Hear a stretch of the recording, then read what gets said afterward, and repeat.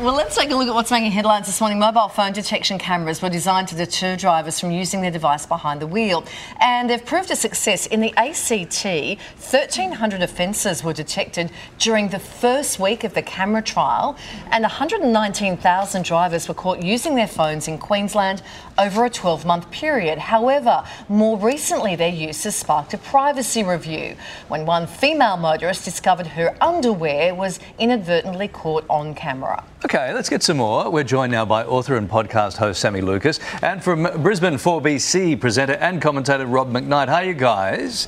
Now, the female motorist lodged a complaint and the fine was waived in court, Sammy. Do lawbreakers deserve some privacy around, or are all bets off if you're doing the wrong thing? Well, I mean, if you're doing the wrong thing, the theory is you've got nothing to worry about. But in this case, it is a little bit Big Brother's watching, right? And I think the way the cameras are angled, like directly into the lap in a lot of cases, to catch that particular offence raises some questions.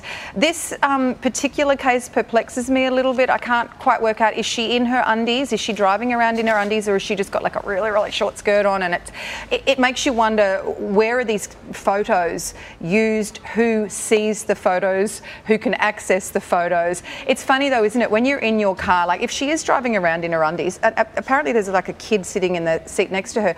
Why are you driving around in your undies? You do have this false sense of security and privacy in your car, like you're invisible. How many times do you pull up at the lights, look across, and there's someone picking their nose? And you think, mate, I can see you. I can see what you're doing there. Maybe that's just where you live. Rob, how should sensitive images be handled in the future, Rob? This is a tough one. Like Sammy, I found it hard to try and work out whether if she was in her undies, too bad, you know. Cameras are everywhere. If this is an upskirt, and I think it is, that does change the narrative quite a bit. So you are entitled to a sense of privacy in your car if you have clothes on, and, you know, when you're driving, you know, the skirt might ride up or something like that as you're moving your legs around. So in that point, this lady is not at fault and does deserve her privacy. This is going to be a tough one that tests these camera laws, and we are relying on them so much. The governments love them for revenue raising. I think we've got a few issues here. If it's an upskirt issue, there's so many privacy laws, and, you know, it's illegal to do that kind of thing. Yeah. OK, let's move on, guys. And New South Wales Premier Dominic Perrottet has put forward a major election promise, dubbed the Future Fund. The government promises to give children an initial $400 in their bank account, while matching contributions made by their family of up to $400 a year. The Future Fund could grow to up to $49,000 by the time the child turns 18. Which is when they'd be able to access the money. Rob, is this a positive initiative, or do struggling families need that $400 right now? Can you smell that, Larry? There's an election in the air and the money is coming. I've got to say, this does, once again, come down to the haves and have-nots. Yep, great, everyone gets $400, but the people that are really going to be able to make the most of this are the people with money to spare, and not a lot of people have money to spare, because if every year you're putting $400 into that account, yep, your kid's going to walk away with $49,000 at the end of that. Who's really going to be able to get that down in Western Sydney and Southwest Sydney?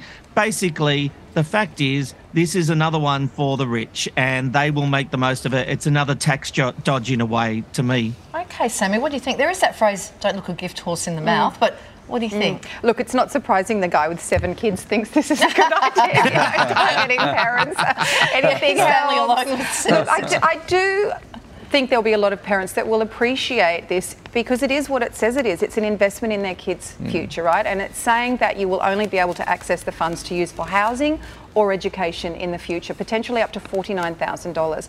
But there are also a lot of parents I know that are thinking, well, I kind of would like that money right now to help pay the grocery bills and pay for my kids' education right now. So, you know, in the long run, I think if you end up with $49,000 when you're 18, it'll be interesting to see whether that's even enough for a housing deposit in 18 years anyway, right? Well, it won't be, but it'll be interesting to see where it has to be funneled as well, right? OK. And finally, according to reports, Meghan Markle is tipped to bring back her lifestyle blog, The Tig.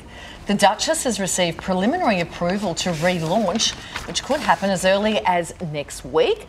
Sammy, is this the best move or should she wait until after King Charles' coronation? They kind of are the masters at PR and launching things at certain times. You know, I'm a Meghan Markle fan. If she wants to do her TIG blog and bring some money in, good on her. You know what, Rob? This is what I say to all the Meghan Markle haters. If you don't like her, then don't subscribe to the blog, don't read the blog, don't whinge about the blog, okay? Let her do her thing. Mama's out there to make some money. Hey, look, I've got no problem with her doing a blog. I'm just sick of hearing about her. That South Park episode was private. We want privacy. We want privacy. Look at us. Look at us. Look at us. We're relevant. We're relevant. We'll name, our kids are princesses, whether you like it or not, royal family. These people are desperate for it, and things are not going the way they wanted. And I have no doubt they're on a money-making venture. This is what all this is about. For those suckers that still, think she's relevant, good luck to you all. Sorry, Sammy. Relevant. She is relevant and Harry's relevant. What is it? Like the highest grossing book of all time? Come on, people are interested.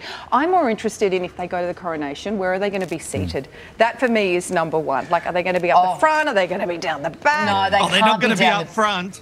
They're not going to be up front. Well, they can't be down the back either. Exactly. I reckon that it will be in line of succession. It would have to be.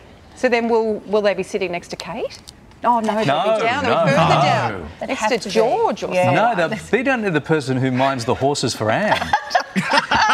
Now, Rob, just before we let you go, best picture tips, please. Oh, anything but everything, everywhere, all at once. The worst movie ever made. I hope it's Elvis, just because I think it was made in Queensland during the pandemic. So many Australians contributed to making that movie. It'd be lovely for it to be that would be great. Rob?